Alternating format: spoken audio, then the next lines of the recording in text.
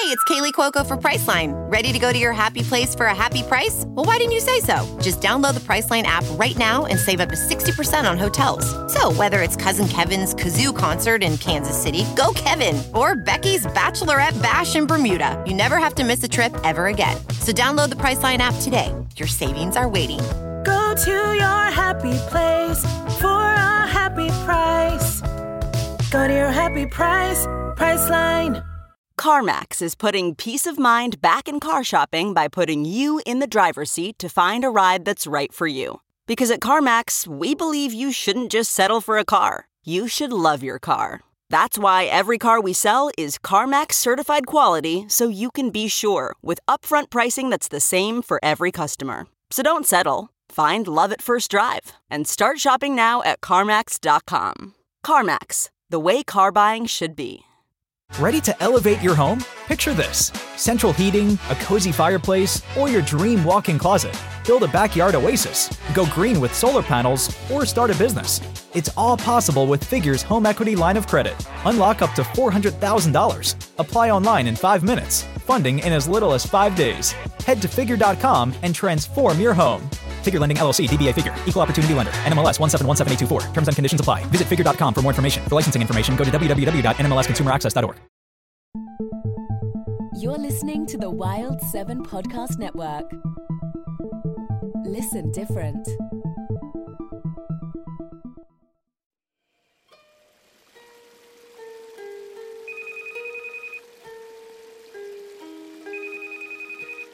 You have reached the Wellness Center of Comfy Enlightenment. We are currently closed. Sorry we missed you. Well, I'm not sorry. That shit's on you. And if you were halfway paying attention, you would have known any self-respecting spa doesn't run 24 hours. But what does time matter to your luxurious ass? For English, press 1. For any other language, too bad. Want to piss me off? Press 3. Want to keep pushing it? Press 4. Got a death wish? Press 5. Hope to see your family again? Don't press a fucking thing. Your wellness is important to us. Thank you, and namaste.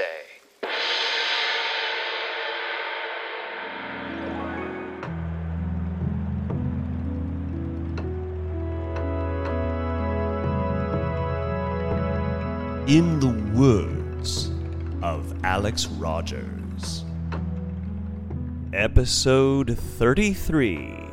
It's not important, it's special. There you go.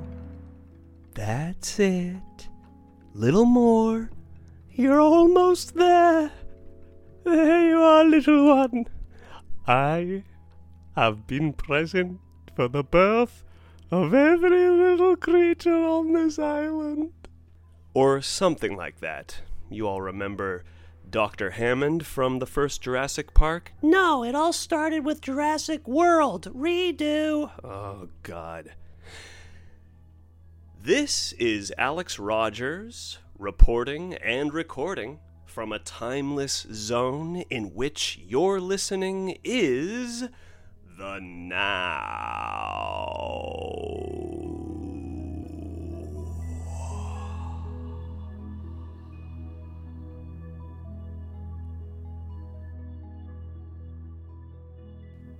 And I am dialed in, centered, and ready to go.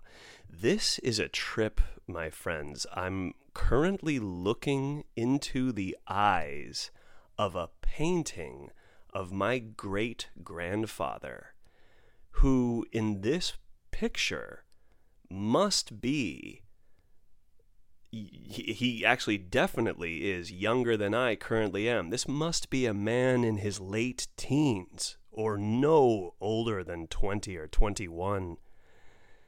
And what's crazy is it's dated here too, 1903. So someone painted this portrait of him in 1903. Wow. Imagine being a young person and you're seeing the turn of the century and you're seeing the use of electricity entering the scene on like an industrial domestic level.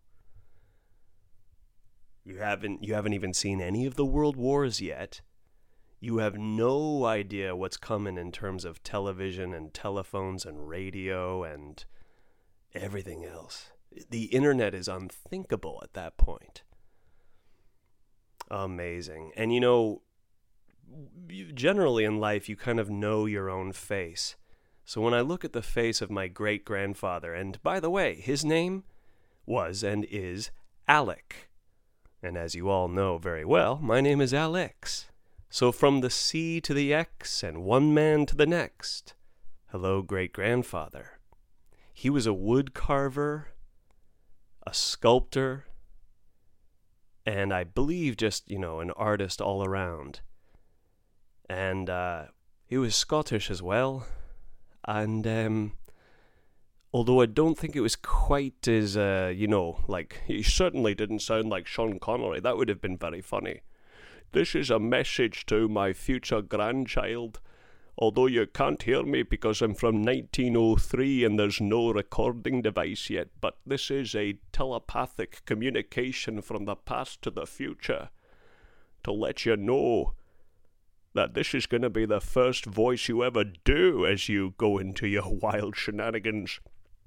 And that is true. That was the first voice I ever dabbled with when I started to get into voices. Mr. Sean Connery. But yes, back to the family. Well, it's actually perfect that I'm looking at this portrait. And why am I looking at this portrait? Well, I am not in Los Angeles at the moment.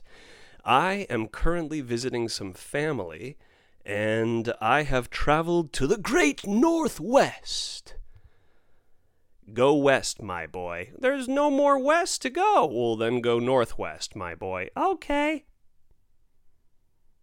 So we're up in Washington, baby. Washington, D.C.? No, state. And, whoop, do you hear that phone ringing? By the way, I'm downstairs in my uncle's house, and they have allowed me to use the room down here, and it's wonderful being around family. I'm seeing my mom again. I'm around some aunts, some uncles, some cousins, some of the cousins' kids. So we got all ages, and you may be hearing some of them in the hallways and upstairs. So this is a fun little thing. I also don't even have a mic stand right now. I'm holding my little outdated microphone that I should probably update at some point, like a little mechanical corn on a cob right here. The difference is I won't bite into this. That's better for everyone's sake. So if you hear any clicks and buzzes and bumps, you'll know why. It's beautiful up here, though, I'll tell you that much. I really love the air, although a bit smoky today, because now is about the time of year where, nope, it ain't just California, it's now the entire West Coast.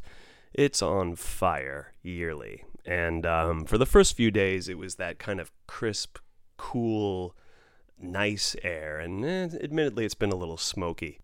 Last night, there was a really nice fingernail moon, as my grandmother used to say, one of those good crescents, and it was actually the color of Halloween orange. And at first you go, "Oh, how magical!" And then you realize, oh, it's because the world's burning. Oh, well, isn't that still magical? Yeah, it was a smooth flight over here, too. I was more than expecting to deal with a bunch of belligerent people. In fact, I'm kind of disappointed that there wasn't some half-chubby, half-intelligent, mostly loser, basic, chump U.S. American who wasn't wearing a mask and who was yelling at everyone going, "I got rights! I have the right to a lawyer!" Anyone here remember the first Dirty Harry? When Clint has the bad guy helpless about mid-movie, and he's shot him in the leg, and he's stepping on the leg to, get the guy to talk, and the whole time the guy's going, "I have the right to a lawyer! I have the right to a lawyer!" That has nothing to do with anything. It's just goddamn funny. And my friend Bobby and I, back in high school, used to say that all the time. And nowadays, I think of it as just sort of like, yeah, just someone who is using that line a little too late and for the wrong reasons. But yeah, no, everyone was well behaved. In fact, there weren't too many people on the plane, so everyone got to kind of spread themselves out, and all the better. I love how we've now finally reopened travel. And because we know that social distancing is part of keeping everyone healthy, we've made sure that you're all crammed together in this impossibly tight space. Boom! Do you hear that? That's the only sound of hope you're going to hear for the next 2.5 hours. Enjoy! Hey, at least it was only that long. You know, other family members were coming from farther distances. And I'm just kind of amazed that I've already now traveled again for the first time since this whole change in reality. But it's really nice being in this town. And let me say, good job, Washington, on your weed. And too bad I'm not actually talking to President Washington, even though you know that guy blazed as well. You know they all did. I'd like to congratulate you, Mr. Washington, on your fine crop. Oh, don't thank me, thank the help. At this point, filmmakers don't know what to do with it, because we try to revere the first president, but when he refers to the help, we know what that means, and we know that the help did not help voluntarily. Turn the page for the next part of sordid real history. But yes, Washington State has got some wonderful weed, well-grown, well-cared-for weed. And the prices ain't half bad neither. And I've been enjoying some lovely little pre-rolls, which sounds as weird as pre-flight. Why pre-roll? It's already rolled. Did you? It's like, hey, here's a joint, but I should let you know, I pre-rolled it before I rolled it. Does that mean you thought of it before you did it? Yeah, man, but we call it pre-roll to make you think before you ink. You don't know what you're talking about, do you, Gus? Nope. You haven't known what you're talking about since 1985, have you? Nope. You're not even listening to the questions I'm asking, are you? Nope. All right. Keep smoking, buddy. Well, it's fun. I assume, I know my mother is pretty aware. I mean, she has to. She knew that I was working in a dispensary for all those years. I don't know if the rest of the family knows that I smoke weed, but sure is lonesome being the only one in a family. It sure is lonesome to be the only one who gets high. They all like their wine, but I only get high by myself. Wow, I keep making these songs that have no structure and no direction, but that's half of America's playbook. It's a very encouraging town in terms of what all the houses at least are saying sign-wise in front. Because I gotta say, I'm quite gladdened and impressed that many a house here has BLM signs, Black Lives Matter.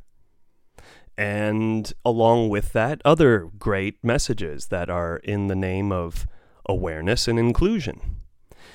And what's interesting, and almost not a surprise to me, sure enough, in this pretty liberal paradise in which I find myself, there's a house down the way. Dun, dun, dun.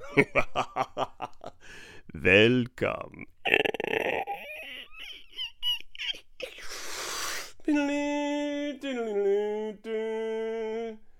Racist signs, complicated dumb politics. This man is 75 years at least out of touch. There's this guy who has so many signs out front that are just begging to be hated. And I've called it Hate House. I actually, on this podcast, if you notice, I don't get too deep into politics.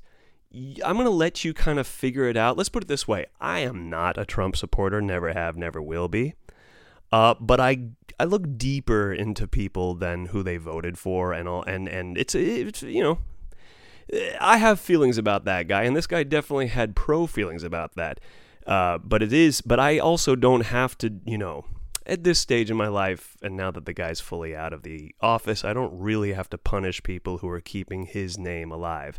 Unless they come and hurt, you know, as long as you just keep it to your dumb signs on your dumb house, then that's fine. But sure enough, this person had all these signs that are like, every time you egg my house, I give $100 to the Trump campaign for re-election, you know?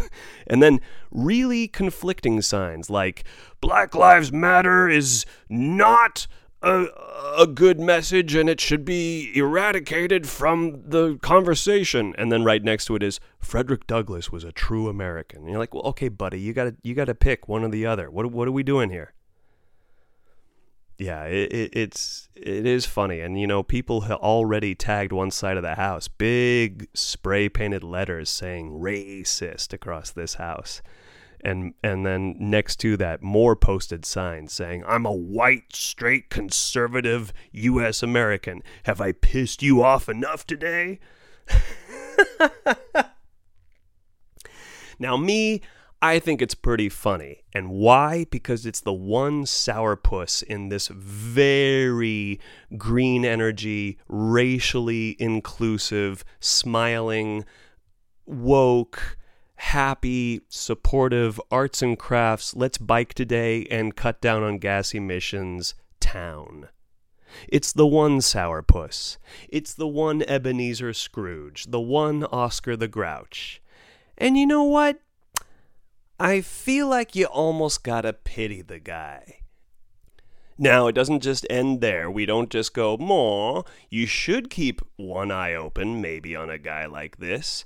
And for a town that is doing a lot of good work showing on their front lawns these wonderfully true signs about how black people, gay people, trans people, even something we all thought most of the world was on board with, like science. When you hold these principles and these people to be true and that they matter, sometimes we run the risk of being complacent and figuring, well, my neighbors and I all have the right messages. Isn't the work done? No, because the evidence of it is Hate House. Hate House is a reminder that the work still must be done, and this nation still needs some healing and some balancing. On the movie viewing front, you know me, I got nothing too new in terms of genre because I'm still doing the classics deep dive. But yeah, some recent titles here. 1944, Double Indemnity. Now, that's a big one that I've heard about for years. That one is definitely usually in the top 5 or 10 list of noir cinema you must see before you die, or before you go into a long coma, or before you smoke so much weed you wake up on Tuesday when you remember that you took your last hit on last Friday. That kind of list right there.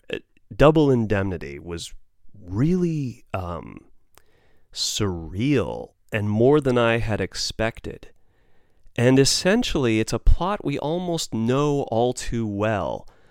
A guy kind of down on his luck meets a lady who's just wowing his world, but one catch, she has a husband, but she doesn't like this husband. The husband doesn't like her.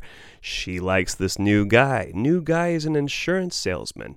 He realizes, hey, all we have to do, and she seems to already be suggesting it too, they're kind of like perfect, dangerous lovers, because right when they meet, they almost mutually hatch the plan, let's off your husband, but before that, let's get him to sign in on some kind of insurance policy so that when he dies, and when he dies in the perfect way that we try to manipulate to make it appear he dies a certain way, we get Cha-ching! Double indemnity. You get basically twice the payout that you normally would from this kind of death or life insurance. You realize life insurance means death insurance. At least insurance has duality locked into its very nature. Well, of course, as these stories go, and as you, if you know better, whenever you watch these, you kind of know this shit is going to go south and sour. It ain't going to be this perfect plan, and probably these lovers are going to double-cross one another, but you'll have to find out why and how. One of the things I loved about it is that it really played with shadows. And yeah, black and white movie, and this is Billy Wilder who directed it. I think he did Sunset Boulevard. I realize I need to do a lot more Billy Wilder escapades. But it was a really, really just kind of like a strange, wonderful experience. And yeah, definitely recommend that one. And then I did a little twosome a couple days ago, and I sort of loosely refer to them as the hitchhiking double feature. Or I should say the hitchhiking gone wrong double feature, because these are not like road trip movies by any stretch of the imagination. The first one, 1945, Detour. And who was that director again? Let me see. Did I write it down? Oh, by the way, speaking of that, George Carlin. And I think it's either in Class Clown or Occupation Fool. One of those two excellent albums that he did back in the day. He has this bit where he's like, remember when you were a kid, man? And you come out and just, you enter the room and you go, yeah, man, don't ever lose that, man. Don't ever lose that. And that's true. You don't ever want to lose that. And my little cousin, who I got to meet again here and having this family reunion, she is so funny. She is that imaginative age where she told me all about the names of her stuffed animals, how they're related to each other, what magical spells they're able to make, what color crystals represent their power. I mean, I'm getting the full story from this little girl. And she said something profound to me last night. She said, everyone's favorite color is in the rainbow. And that was just unbelievably cool. It's like, you know what? You're right. You're absolutely right. And notice, if you've been listening to these episodes, I talked about a time where another little precious angel came up and she said to me, may you have a magical rainbow unicorn day. What? And both of these said in the moment, spontaneous. In fact, my little cousin's mother said to her, Did you hear that, sweetheart, or did you just come up with that? I just came up with that. Of course she just came up with that. So that was really cool to hear. And notice that both of these little ones are holding on to the rainbow and kind of sharing with me the magic of the rainbow. And don't you forget it. So just as George Carlin reminds us to not let go of the da-da-da-da-da-da, while you're da-da-da-da-da-da-ing, don't lose the rainbow. Don't ever. You know what sucked? I remember seeing boys my age, around 12, 13, going, yeah, but pink is gay, purple's gay. Hey man, first of all, gay is okay. It's more than okay, it's cool. And first of all, that's not what you mean when you say that word, and I get what you mean, but it doesn't. Purple and pink are as manly and womanly as ever you wish it to be. I love every color in the rainbow. Every color in the spectrum is cool. Hell, that's why you'll notice even in the font of my show that we're sporting some rainbow. So, that was a good little reminder. Oh, and one other hilarious thing, which I already know is going to be the title of this episode. I overheard my little... So she's technically my cousin, but when it's your cousin's kid, it gets confusing. So it's my cousin's kid who's like my extended cousin. But this little one talking to her mother, I overheard them in the bedroom next over to mine early in the morning. I think she was trying to get her mom's attention, and you kind of hear her mom sort of sleepily muttering back, like, it can wait, let's keep sleeping, let's not get so active this early in the morning. And all I hear is the little one go, "It's not important, it's special."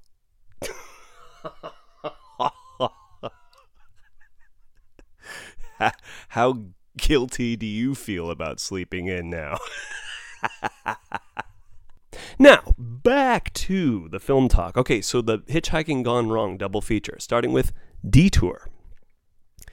This was a simple little plot where this guy down on his luck, who's actually, it's a really sad situation. He had this bombshell of a girlfriend who moved across the country to Hollywood and actually kind of made it immediately. And now he's sort of the doomed simp who thinks he still has a chance to get back with her, but he's going to hitchhike across the country. Not a very good look, if you ask me. "Honey, I'm here." "Oh, how'd you find me?" "I hitchhiked." Oops. And he then, of course, gets in a bit of the wrong car. Not because the guy is dangerous, but because the guy suddenly, mysteriously, dies. But the dude hitchhiking with him figures he's such a drifter and he's so down on his luck, no one's going to believe him that this guy just died. So he gets real extreme and assumes the dude's identity. And of course, by doing that, that's only going to get him further stuck in a bunch of plots coming up. Now, it was a quickie, too. I'm going to say that word again because I think it got messed up by where I'm holding the mic. It was a quickie, too. And maybe an hour and 11 minutes. So that was a good, fun little romp. I've described enough of that one where you should just check it out and see how it turns out. Now, and again, I think you can hear the voices up there. This is why I had to record this now. I needed to sit down before we get the full cast of characters back in this house. Now, the next one was 1953's The Hitchhiker. Now, I think The Hitcher, later on with Rutger Hauer in the 80s, was kind of like an update of this one. And but The Hitchhiker is very simply, it's kind of a movie that I think it was designed to scare the shit out of America to stop giving people rides on the highway. Because sure enough, it's about two dudes who finally get away from their wives. They make the big mistake of telling them they're going in one direction when in fact they're going to go in the other, because I think the wives, because they're going to go to Mexico. I think the wives are like, "You're going to be with all those senoritas and you're going to forget about it." So they're like, "We told the wives we were going to this place, but we're going to go to Mexico." Well, that's your first mistake. Then they pick up this dude who immediately puts them at gunpoint, and they have to just kind of do whatever he says for most of the movie. Now, I got to be honest with y'all. I think the movie was pretty well done, but I got real uncomfortable. Now, good for a black and white movie from the 50s to get me uncomfortable. But here's the gosh darn it truth about it, folks. I can do a lot of violence. I can do a lot of mayhem. What I realize I don't do well with is like torture porn movies and hostage movies. And sometimes they're put together. So when characters are under psychological torment and terrorism, and they have to do what someone is doing for a full run of a movie, I get real stressed out and scared, and I was noticing like I wasn't breathing well during the movie, because it wasn't like fun suspense. And the thing that gets confusing and confounding in these moments is that you, the viewer, will notice moments where the people being held hostage totally have a gap right there. All you have to do is clock the guy in the jaw real quick. And you think, of course, that that's that simple. But the unfortunate truth is, if you're really in that situation, particularly if you're in the front seats of a car, but the guy in the back seat has the gun on you, you can't really do much. It was actually very well cast. The acting was great. The dude they got, I forget his name, but he looked completely deranged. They got a guy who literally had like a lazy one eye and the other one wide open, and he just seemed really sick. The thing that was really uncomfortable about it too, for some reason when I kind of heard the blurb about it, I thought it was about a couple who is being held hostage. No, these are two grown men who are also older than this guy, and they're both basically unmanned by this guy. And I realize that's fucking uncomfortable to see sometimes. I like seeing men fight each other in movies when there's kind of like an equal turf. But one guy unmanning two dudes and dragging them through miles and miles of you can't go anywhere, and if you try anything, I'm going to slowly, continually break you down psychologically. It's just really uncomfortable. And I can only imagine even more so for anyone who's in that situation. But like, it reminds me of one of the most unpleasant viewing experiences of my life was that fucking movie Funny Games. And of course it has a nice little silly title like Funny Games. But that is one of those social experiment movies where it's like, it's so meta. It's about a family being held hostage by two kind of Clockwork Orange youth-looking guys. But of course, they're so hip, they're going to break the fourth wall and talk to you, the viewer. And they're going to say, "Oh, do you feel sorry for this family? Well, too bad. You're used to all the good guys winning. But this movie, we are going to show you how nothing good happens in a real-life terrorism situation. Sorry, you have been lied to, and now for 90 minutes, we are going to torture you." And yeah, it's a German film as well, and that's why I get to do that silly voice. But, you know, that director, he's so punishing to his audiences that he remade that movie about 15 years later. Can you believe that shit? Can you believe that? Dude, it's like, you all thought you were safe? I love the sadism of this film. I love seeing a family, a mother, a father, and a little boy crying in the last hours of their life as two youths slowly break them down physically, mentally, and spiritually.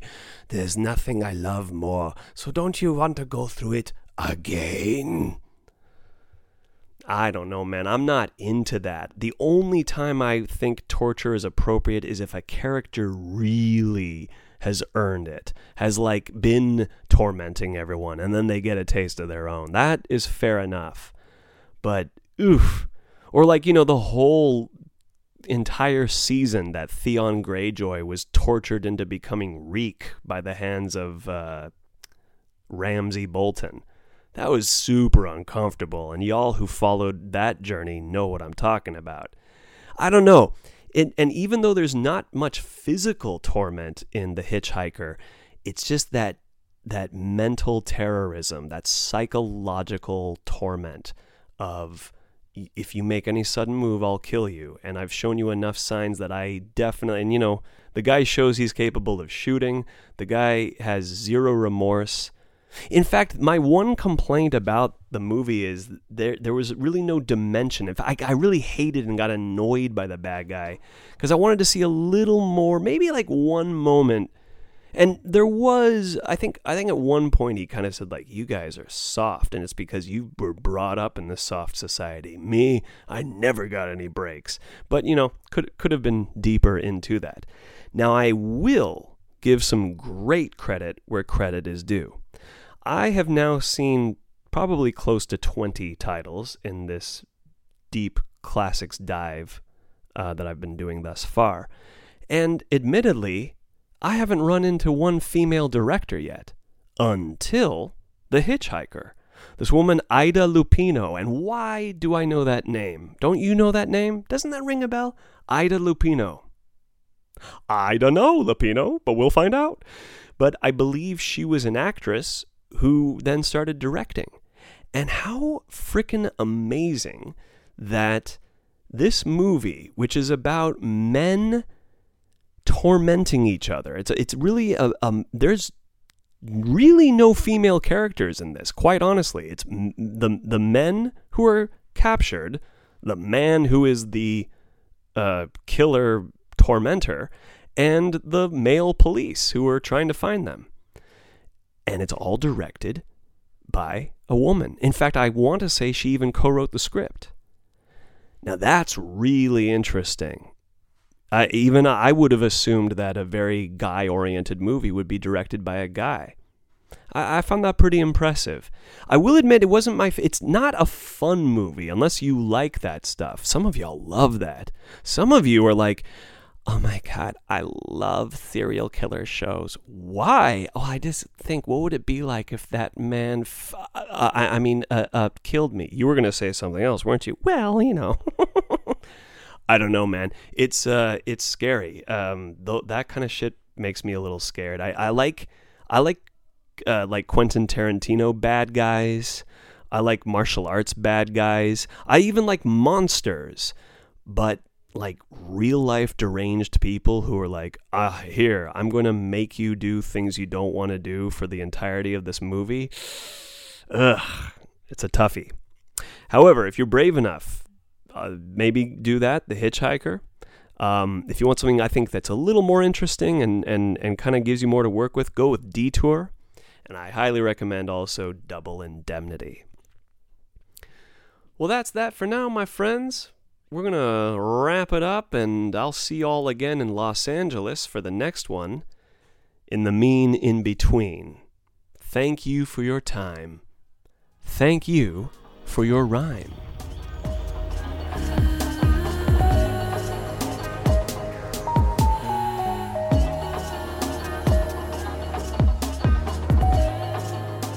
In the Words of Alex Rogers is a podcast orbiting the mothership of Wild 7 Studios. Music by Inca Rose. Keep your ears open for Storyscapes, Simpin' After Dark, and other audio goodies from Wild 7.